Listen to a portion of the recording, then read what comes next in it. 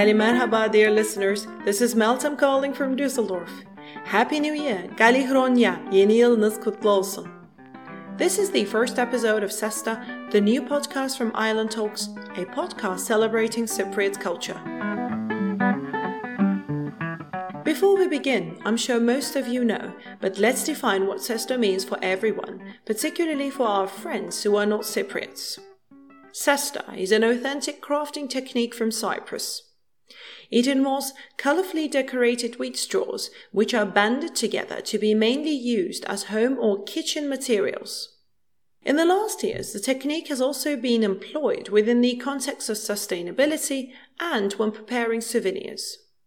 This podcast is named after Sesta, as we aim to bring together the different cultural colours of Cyprus with an authentic and inclusive approach. You might ask yourself this question: why is a podcast on Cypriot culture necessary? Cyprus, as you all know, is a divided country. Despite many years of division, physical separation, alienation, indoctrination and propaganda, people from all communities have been trying to connect with each other through different forms of cultural productions like novels, poems, music, films and paintings.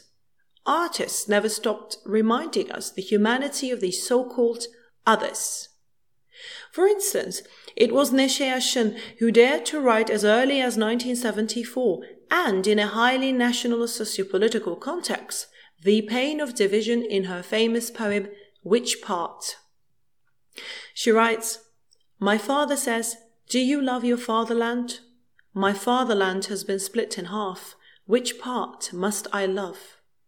Later, in 2006, it was Nora Najarian who poignantly depicted the absurdity of separation in her short stories collection Lidra Street. She writes, "The city will follow you and remind you every day that you're trapped in the south, that there is also a north, another side beyond checkpoints. That north and south do not necessarily mix and years change and some facts stay the same. History only changes drastically and beautifully from page to page in history books." Or it is Panikos Chrysanthous' 2006 film Akamas, which still reminds us the simplicity of tolerance with the following words: "There's only one God. They call him Christ, we call him Allah." Examples are endless, and it is exactly the aim of this podcast to bring into light such great works which contribute to the establishment of a culture of peace in Cyprus. Sesta will serve as a platform where artistic productions will be reviewed, intellectuals will be interviewed, and the meanings of Cypriot identity will be discussed through arts, culture, literature, and cultural heritage. Speaking of cultural heritage, today I will be talking about St. Nicholas Cathedral or Lala Mustafa Paşa Cami. I wanted to begin Sesta with the elaboration of this building, which personally means so much to me as a person from Famagusta, and because this building and its great square have been great witnesses of Cypriot history. I consulted Hacer Başarır's 2008 article called Reflections of Change at the Crossroads of Different Cultures, a 700-year-old building, St. Nicholas Cathedral, for obtaining more information on the history and architectural meaning of the building. The construction of St. Nicholas Cathedral dates back to 1300s, and it is believed that the building's construction was completed around 1400s. The building was constructed when Cyprus was under the control of the Lyzanian dynasty. Therefore, it does not come as a surprise that the building has a northern French Gothic style and is reminiscent of the Latin period of Cyprus. Apart from its grandeur, St. Nicholas Cathedral witnessed some significant events in Cypriot history, such as the coronation of Peter I in 1360, who was the king of Jerusalem and Armenia. More than 100 years later, in 1472, the aristocratic Venetian Caterina Cornaro married James II at St. Nicholas Cathedral. Ironically, the abdication of Caterina Cornaro also took place at the cathedral in 1489. So she both embraced and lost power at the cathedral. Caterina Cornaro was the last queen of Cyprus, and her abdication meant a power shift from the Lusitanian dynasty to the Republic of Venice.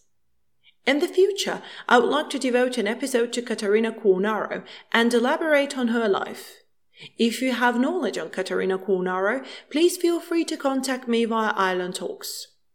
Given the historical events which St. Nicholas Cathedral hosted, it is clear that the cathedral was more than a place of worship, but rather a symbolic building with a political meaning, facilitating power shifts in medieval and early modern eras. And probably, the political importance of the building was most obvious in 1571, when the Ottomans conquered Cyprus. Once the Ottomans took control of the island, they converted the building to a mosque, namely Lala Mustafa Paşa Mosque. During the conquest, the northern and southern parts of the cathedral were impaired, whereas the eastern and western parts were better preserved. The contemporary image of Lala Mustafa Paşa Mosque is actually based on the western side, which is the best preserved. Once the Ottomans took control of the island, the frescoes and paintings inside the building were whitewashed, and the conversion of the cathedral to a mosque was finally realized with the addition of a minaret at the western doorway.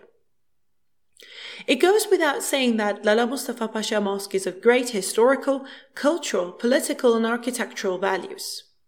However, like I've said at the beginning of this episode, the building also means so much to me at a personal level, which is why I'm dedicating this first episode to it.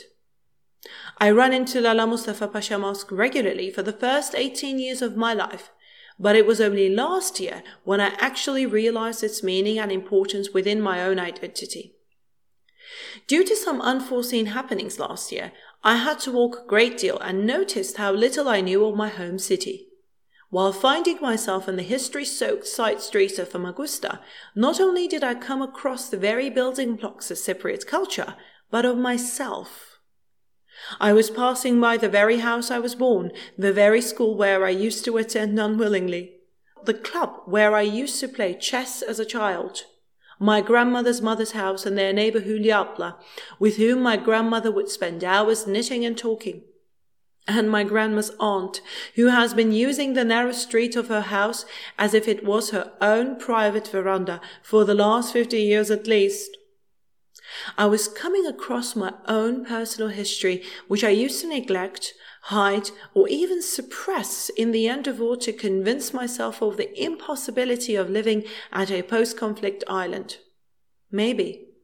While walking next to the moat of Famagusta, under the invincible and dazzling sun of Cypriot autumn, I was setting myself Lala Mustafa Paşa Mosque as the reaching goal. No matter what time of the day, I was looking towards my reaching goal as I was taking my steps one by one and patiently, just like a pilgrim. And while looking at the centuries-old building, which witnessed the birth and the death and the war and the peace long before my time, the feeling inside me was very obvious. Belonging. I was finally belonging. Don't get me wrong, it is not like I don't appreciate my life abroad, but none of the palaces and gardens and piazzas and fountains and monuments and mountains are giving me this odd feeling of belonging which I thought I forgot. And finally I discerned, this cathedral with a minaret is actually me, and you, and all Cypriots, constantly witnessing the happenings of history and being moulded and bended with them. This damaged building and its square, and the 700-year-old sycamore fig tree in that square, are historical accidents, political desires, or humanly ambitions and passions, but no matter what they are, no matter what they witness, no matter how many respectless tourists threw their plastic coffee-to-go cups into their facades, no matter how many pigeons sat on their lips, they're eventually nothing but Cyprus. So confused, so war-torn, yet still very much alive.